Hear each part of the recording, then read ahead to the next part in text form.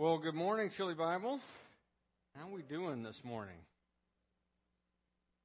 Pastor Jim and I spent most of the past week together at a pastor's conference called Together for the Gospel. It's one of the largest gatherings of good, solid evangelical pastors, of which I am personally aware. I think there were about 8,000 of us there in this arena and meeting in various places around the city of Louisville, Kentucky. And I think I can speak for both of us and say that we both received some helpful rebuke and correction, some good instruction, some refreshment for our hearts, and renewal in our calling to serve the Lord as pastors and overseers in His church.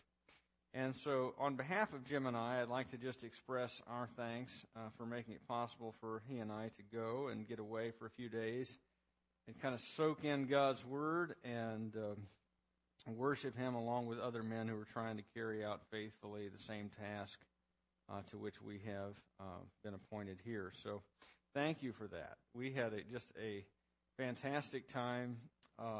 There were 9 plenary messages. I think I listened to all but one of those, and also some breakout sessions, and obviously a lot of time to visit with old friends and make some new ones, and really sing to the Lord and soak in His Word. One of the challenges of being a pastor is that no one preaches to you live, and so you get an opportunity to, I can listen to sermons online and over CD and that kind of thing, and I do that a bit, as does Jim, but to actually sit and listen to somebody else deliver a message they have developed to give you is a unique privilege and is a lot of fun. So again, thanks. This morning is the second to the last message I'll be doing in this series on the cross and what Jesus was accomplishing in His death and resurrection. And so by way of getting started, I want to just ask you if you've ever made any enemies. Raise your hand if you've ever made an enemy. Okay. Anybody that maybe they were an acquaintance, maybe they were once upon a time a friend, maybe that you were never friends, maybe you were always enemies, but you have either grievously offended somebody, or your actions have ruined the relationship.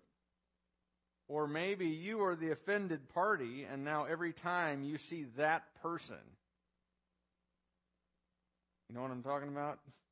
You see them from across the room, and it's not some enchanted evening. You get that tight feeling in the pit of your stomach. My enemy is over there. Maybe it's an old girlfriend, or an old boyfriend, an ex-husband, an ex-wife, an ex-friend, former coworker, a former boss. But every time you hear their name, you get that pain that you feel in your soul, like a scab has been ripped off. And for the 1,000th time, you feel that pain that he or she inflicted on you, or maybe the pain that you inflicted on them that you can't make right again. Can't go back and undo it. Now let me ask another question. This will probably get fewer hands. Have you ever made a friend out of a former enemy? Has that ever happened? A few times. Sometimes that happens. Normally, once we've made enemies, we stay enemies. Amen? You ever made peace with someone that you were formerly at war with? And the reason I bring all this up is because the Bible tells us, believe it or not, that you and me are naturally enemies of God. That we hate Him, and in His just and holy way, He hates us in return because we are sinners.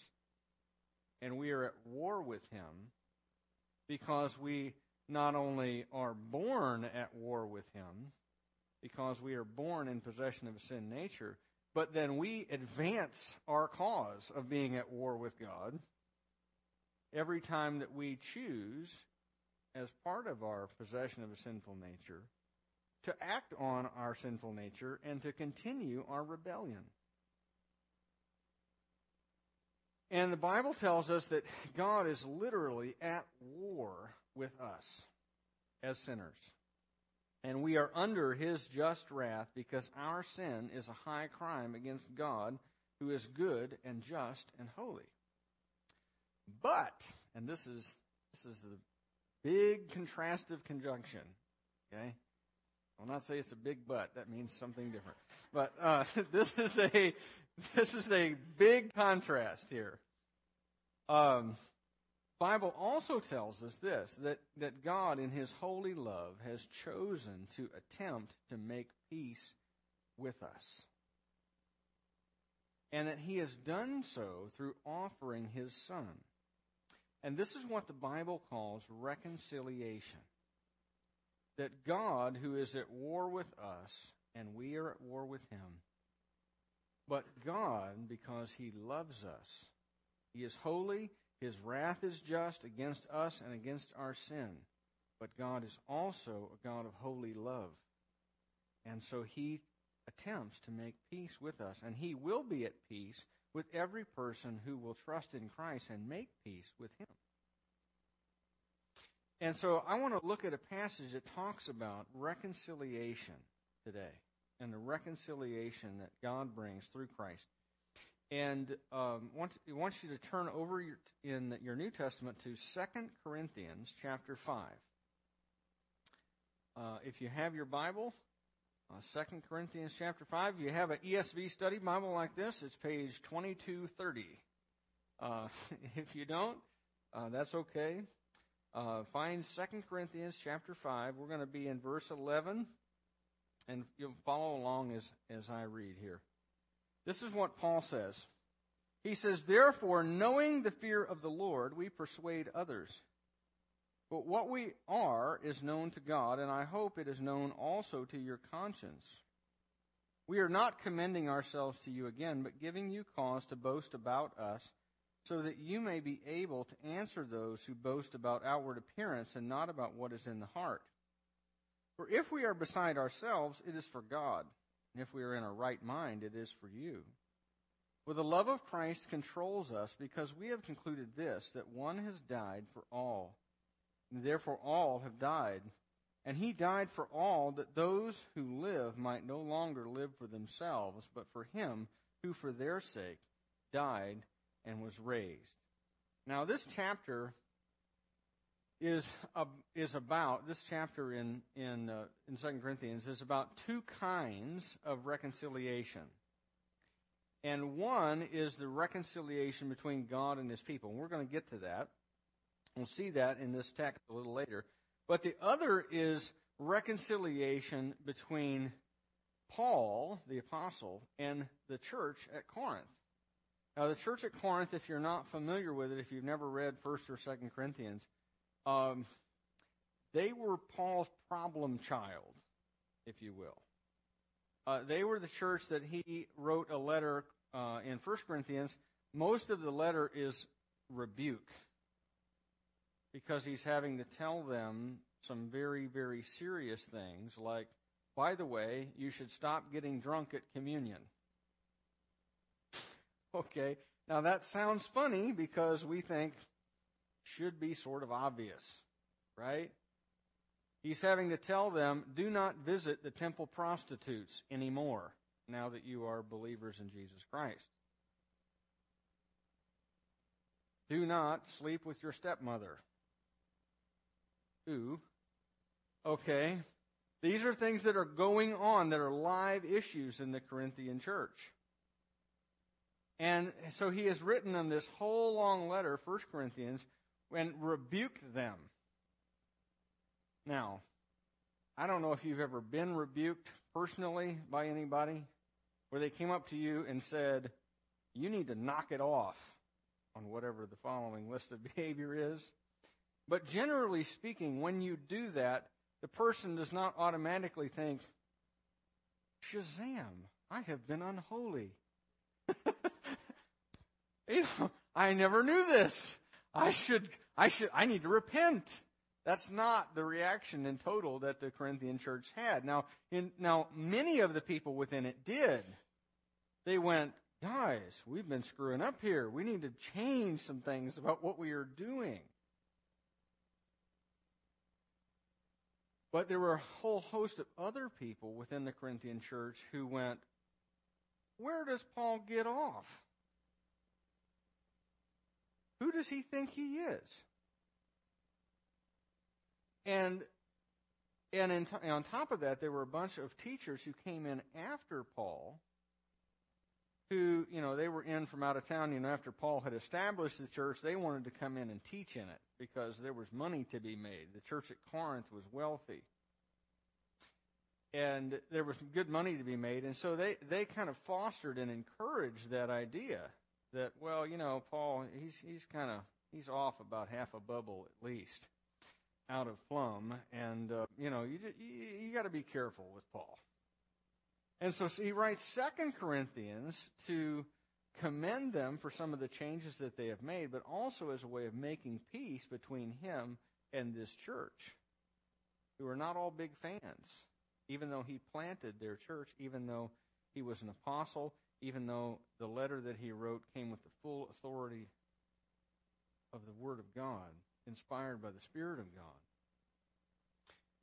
They're still partly at war with him. And one of the things that is being questioned is Paul's motives.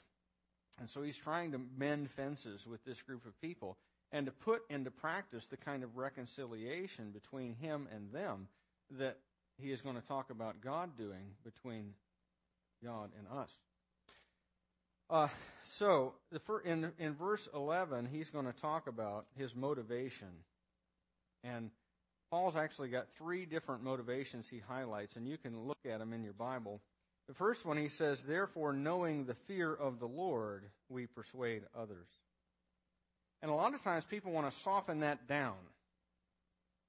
They want to take, passages that talk about the fear of the Lord, and they want to just bring that down to something like, well, it means reverential awe.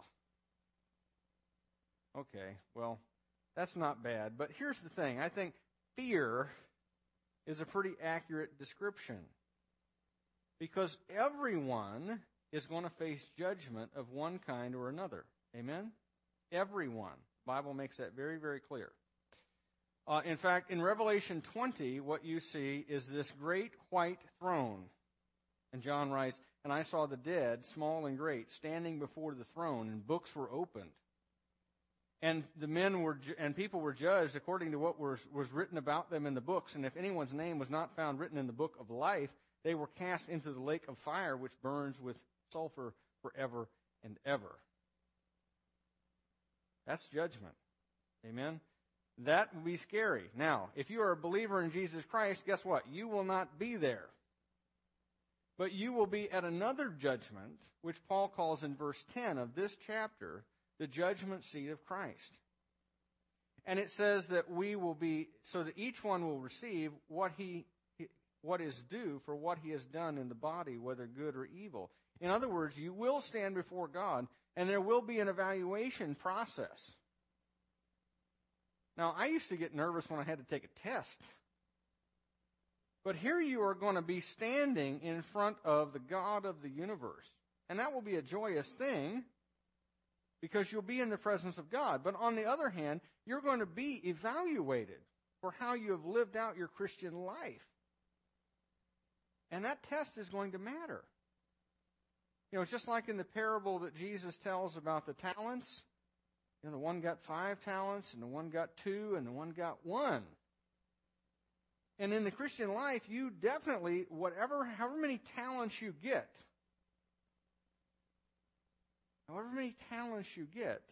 Jim and I talked this week about 5-talent guys. We're convinced that neither one of us are those. Okay. I think I might be a 2-talent guy, maybe, on my better days. Probably 1. Because we were in the presence of some guys who can really, really serve the Lord with their fantastic gifts. And we're like, that guy is a 5-talent guy. D.A. Carson, if you get to go hear him, he's a 5-talent guy. He's written like 75 books. Something like that. Just incredible talent that this guy has, right? But regardless of how many you have, you're going to stand before the judgment seat of Christ. And you're going to receive your reward from God. And the idea is that you want to stand before God and hear, "Well done, thou good and faithful servant." Amen? You did not want to hear what the one servant in the parable hears, which is, "You wicked servant." You don't want to hear that. And Paul says that part of his motivation is to please the Lord, because he knows that he's going to stand one day before the Lord and have to give account for his life. And he says, therefore, knowing what it is to fear the Lord, we persuade other people. Because part of his motivation is realizing that evaluation day is coming. You know, I'm in training for a half marathon. Now, I might not look like it. But believe it or not, I can actually run at this point 10 miles without stopping. Okay? Now, I'm not fast, but I am persistent. Okay? I am slow, but I am persistent. You might not even consider what I do to be running. But I can go faster than you can walk. So, in any case, evaluation day is coming. On May 5th, I'm going to run 13.1 miles, hopefully, and not die at the end, right? But evaluation day is coming, and so you make steps to do that which is going to lead to a successful outcome on evaluation day, right?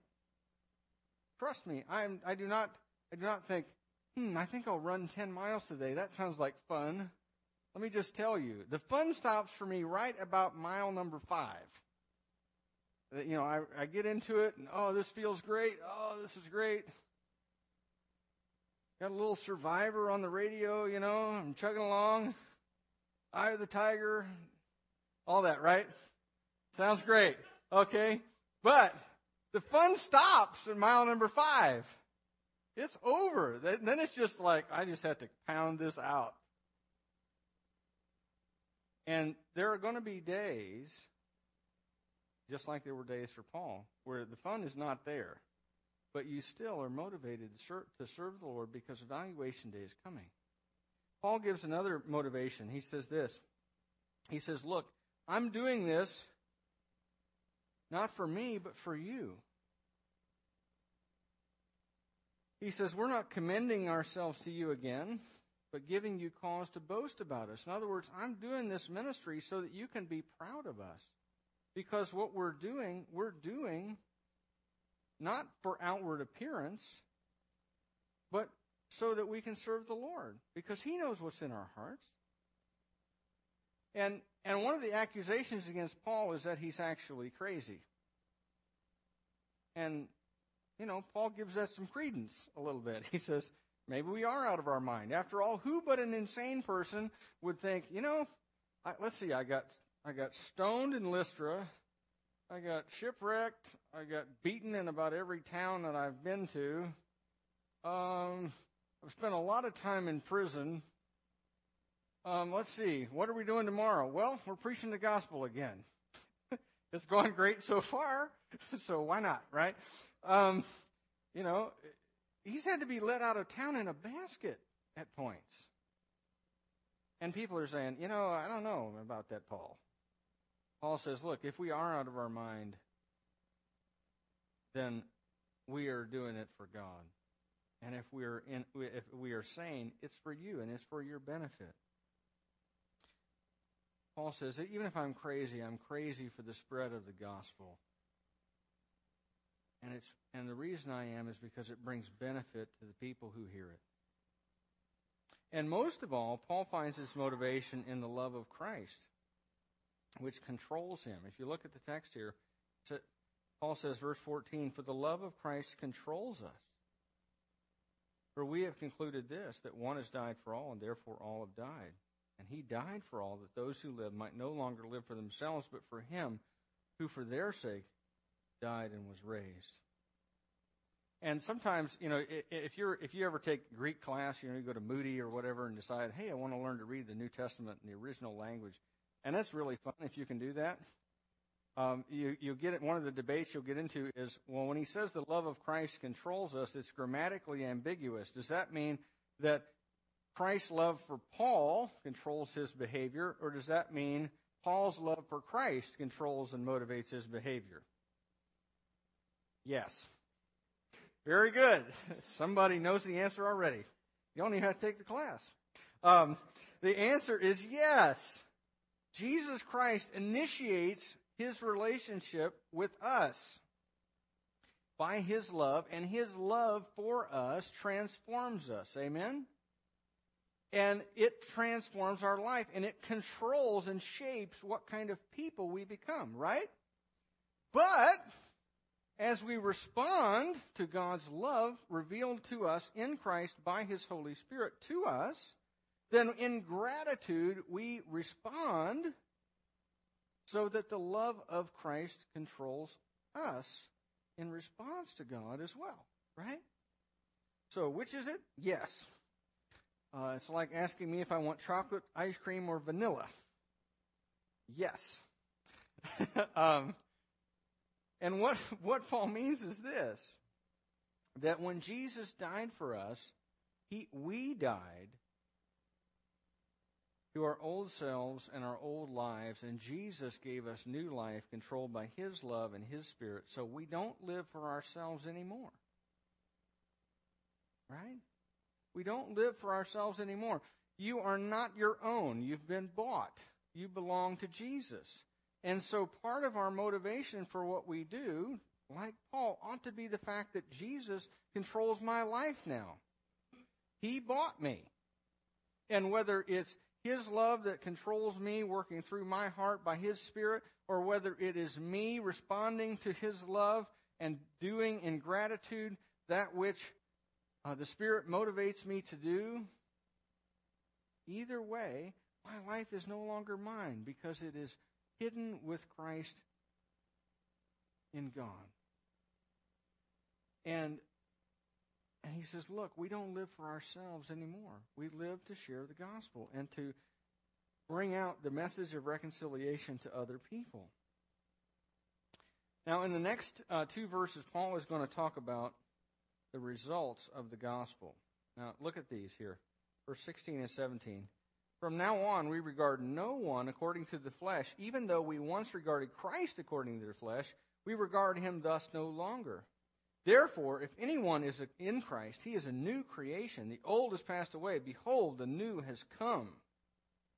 Now, there's a couple things that happen to you when you become a believer in Jesus Christ. When you experience reconciliation with God through faith in Christ, there's a couple things that happen to you. One of the things that happens is this, is that your perspective on other people is transformed. Just as your perspective about Jesus is transformed, your perspective on other people is transformed. And Paul is pointing that out. He says we no longer regard anyone according to the flesh. And what's he mean? What he means by that is this. Before you're a believer in Christ, you might divide society into lots of neat little categories, right? And you might think in terms of black people and white people and Indians and Chinese and South Americans and Canadians and Iranians and whatever. And you might have certain groups of people that you think, well, I'll go to them. They're kind of like me. I'll be friends with this group of people. They have a similar socioeconomic background and culture to me. But Paul says this. Paul says that when Jesus Christ owns you as he does, when the love of Christ really controls you because of the power of the gospel in your life, then your perspective on everybody is changed. As an American, the Iranians are my enemy. As a Christian, these are people for whom Jesus Christ died and to whom the gospel needs carried. Amen? As an American, anybody who is a radical Muslim terrorist is somebody that I ought to run away from. Or if I'm in the military, grab a rifle and shoot. But as a believer in Jesus Christ, this is someone that I need to carry the gospel to. Why? Well, that's the other side of it. If anyone is in Christ, he is a new creation. Anyone. Does that include terrorists? Yep. In fact, the writer of this book, as I heard this week, he's a terrorist. You know what Paul's job was before he was a believer in Jesus Christ? Go from house to house, persecute, murder, and imprison people who believe in Jesus. What do we call that? Well, today we'd call that a terrorist. Paul says anyone who is in Christ is a new creation. Does that include people who don't look like me? Yes. Does that include people who aren't from the same nation as me? Yes. Does that include people who want to kill me? Yes. Does that include people from a different religious background from me? Yes. Does that include people who are poorer than me? Yes. Does that include people who are richer than me? Yes. Does that include people who speak a different language than me? Yes. Anyone who is a believer in Jesus Christ, anyone who is in Christ, Paul says, is a new creation. The gospel has power.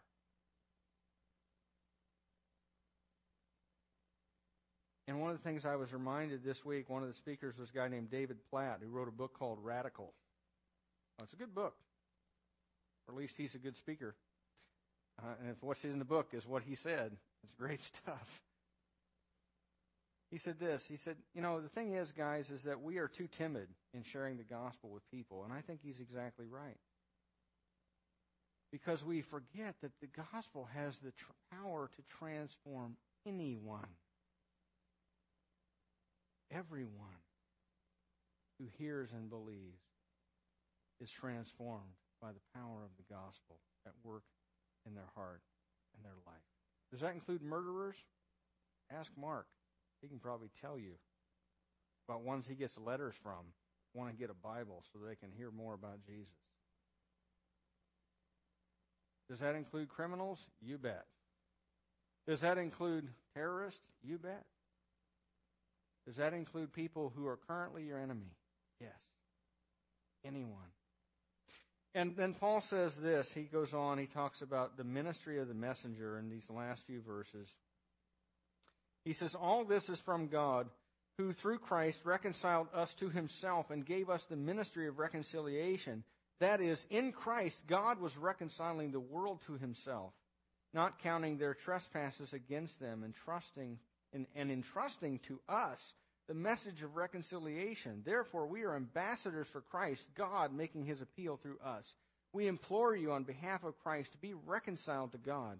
For our sake, he made him to be sin who knew no sin, so that in him we might become the righteousness of God.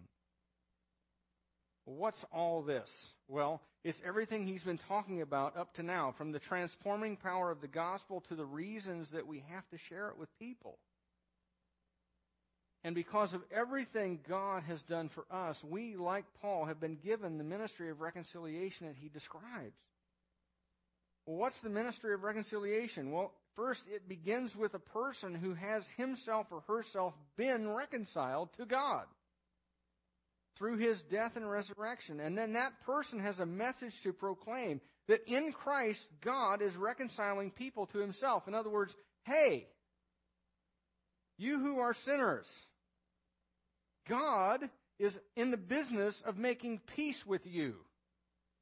In fact, he has already done everything that is necessary for you to be at peace with God and to know that when you die, as all of us one day will, the statistics are all in, 1 out of 1 dies. And all of us are going to one day stand before God. And the issue is where you are going to then spend eternity after you stand before him. And if you die at war with God, there is no second opportunity to believe. It is appointed to a man once to die, and after that to face judgment.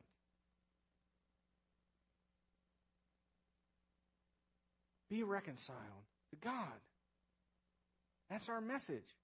Go out. Be reconciled to God. That's what we proclaim. That God was in Christ reconciling the world to himself. That God desires for the entire world to come to him and to be at peace with him. The entire world. The entire world. You ever wonder why we spend so much of our energy talking about unreached people groups when we talk about missions? It's because there are 2 billion people in the world today who have no believers among them, no churches, and have no opportunity to hear the message of reconciliation. Be reconciled to God. God was in Christ, dying on the cross for you to make peace between you and God. And once we have made peace, here's what happens. Once we make peace with God, God gives us a job. He appoints us as ambassadors to him. What's an ambassador do? An ambassador goes on behalf of someone else to deliver a message. And so whether you're Hillary Clinton or Madeleine Albright or James Baker or whoever, you're an ambassador. And you represent God to a sinful world. You go back to the people from whom you were taken and say, hey, I used to live just like you, and guess what? I found peace with God. And God has already done everything necessary for you to be at peace with him. All you have to do is place your trust in Jesus' death and resurrection, and you too can be reconciled to God and at peace with him. And sometimes I think we make things really complicated. You know, we have evangelism training classes. I have taught them. I will probably teach more of them. But we make it that, this 6-week deal where we talk about, well, this is what the message of the gospel is. This is how you turn a conversation towards spiritual things, and this is how you might point somebody to Jesus, and this is how to lead someone in prayer for their salvation and so forth. But here's the deal. The gospel is really, really, really simple. It's this. We were at war with God whenever we sinned against him. And because we are sinners, a good and holy God has to judge us for sin both now and in eternity. But God also loves us and wants us to be at peace with him. So he sent Jesus, the sinless second person of the Trinity, to die on the cross in your place and to take your penalty, to die your death for you. And his death established peace between us and God, and made it so that all who trust in Jesus' death escape from death and hell and sin that leads to those things. And then God raised Jesus from the dead to show that sin and death had been conquered, and to tell us that we who believe in Jesus would also conquer sin and death. And it's a simple message that leads to a simple question. Have you been reconciled to God? If you die as you're going to, are you sure where you will go? If not, you need to believe in Jesus Christ, who is God in the flesh, who came to die your death, take your sin away from you, and make peace between you and God. And it's also a message that carries with it a ministry. And again, I think we make evangelism really way too complicated. It's simple. It's telling people what happened to you, how you became a new creation. It also leads me to some questions, and I'll close with this. If you look at this text, you see Paul describing his motivation for what he does for his ministry and why he's doing it. And I think one of the things that is most important as we consider the ministries that we have is this. What's your motivation for what you do? What's your motivation for what you do? Because as God said to the prophet Samuel when he's standing evaluating Jesse's sons, which one will be king. He tells Samuel, man looks on the outward appearance, but God looks at the heart. What's your motivation for what you do in the Christian life? Is it to please God? Is it to benefit other people? Is it because God's love so controls you that you cannot do otherwise? Or is it for the exaltation of yourself? What's your motivation for what you do? Second question, if we believe what the Bible says here about the power of the gospel, if we believe what the Bible says about the power of the gospel, read it with me. If anyone is in Christ, new creation. Why don't we go into the world with it? If we believe, here's the thing. God is sovereign. He's already promised us that there are going to be people who believe, right? And He's already told us that if anyone does believe, they're going to become a new creation. So we have been given a job to which we are guaranteed success. Because it's not based on our technique. It's not based on our eloquence or our ability to get the gospel across to somebody. It's based on the power of God, who works through His message to transform people's lives. If we really believe this stuff, then why aren't we carrying it into the world? Last question. Are you reconciled with other people? To the extent you're able, are you reconciled with other people? Because here's the thing. It is absolutely incongruous for a person who has been reconciled to God to be at war with lots of other folk. Amen? So we, especially in the church, ought not be at war with each other, right? And in our homes, between husbands and wives and parents and children, we ought not be at war with each other. Because God has already solved in Christ the greatest conflict we have and has taken away our sin from us. And we need to live in obedience to Christ. And if God is making peace between people and Him, then ought not we be making peace between one another? You need to be reconciled with anybody in the church? If so, take the steps that you need to take. You need to be reconciled with someone in your family? Take the steps you need to take. Go to them, talk to them, make peace. Need some advice, need some help? Jim and I are in the elders and deacons, and we'll help you. Make peace. God has made peace with you. Make peace with everyone else. Let's pray. God, our Heavenly Father, I do pray that you would fill our church and our hearts with your peace. That those who have been reconciled to you would carry forth a message of reconciliation that is lived out in our homes and in our church. That those who have the message of reconciliation would exercise their ministry of reconciliation, going into the world with the powerful gospel that transforms people into new creatures.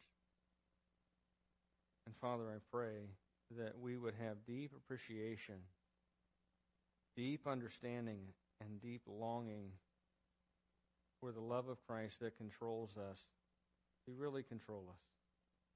We pray in Jesus' name. Amen.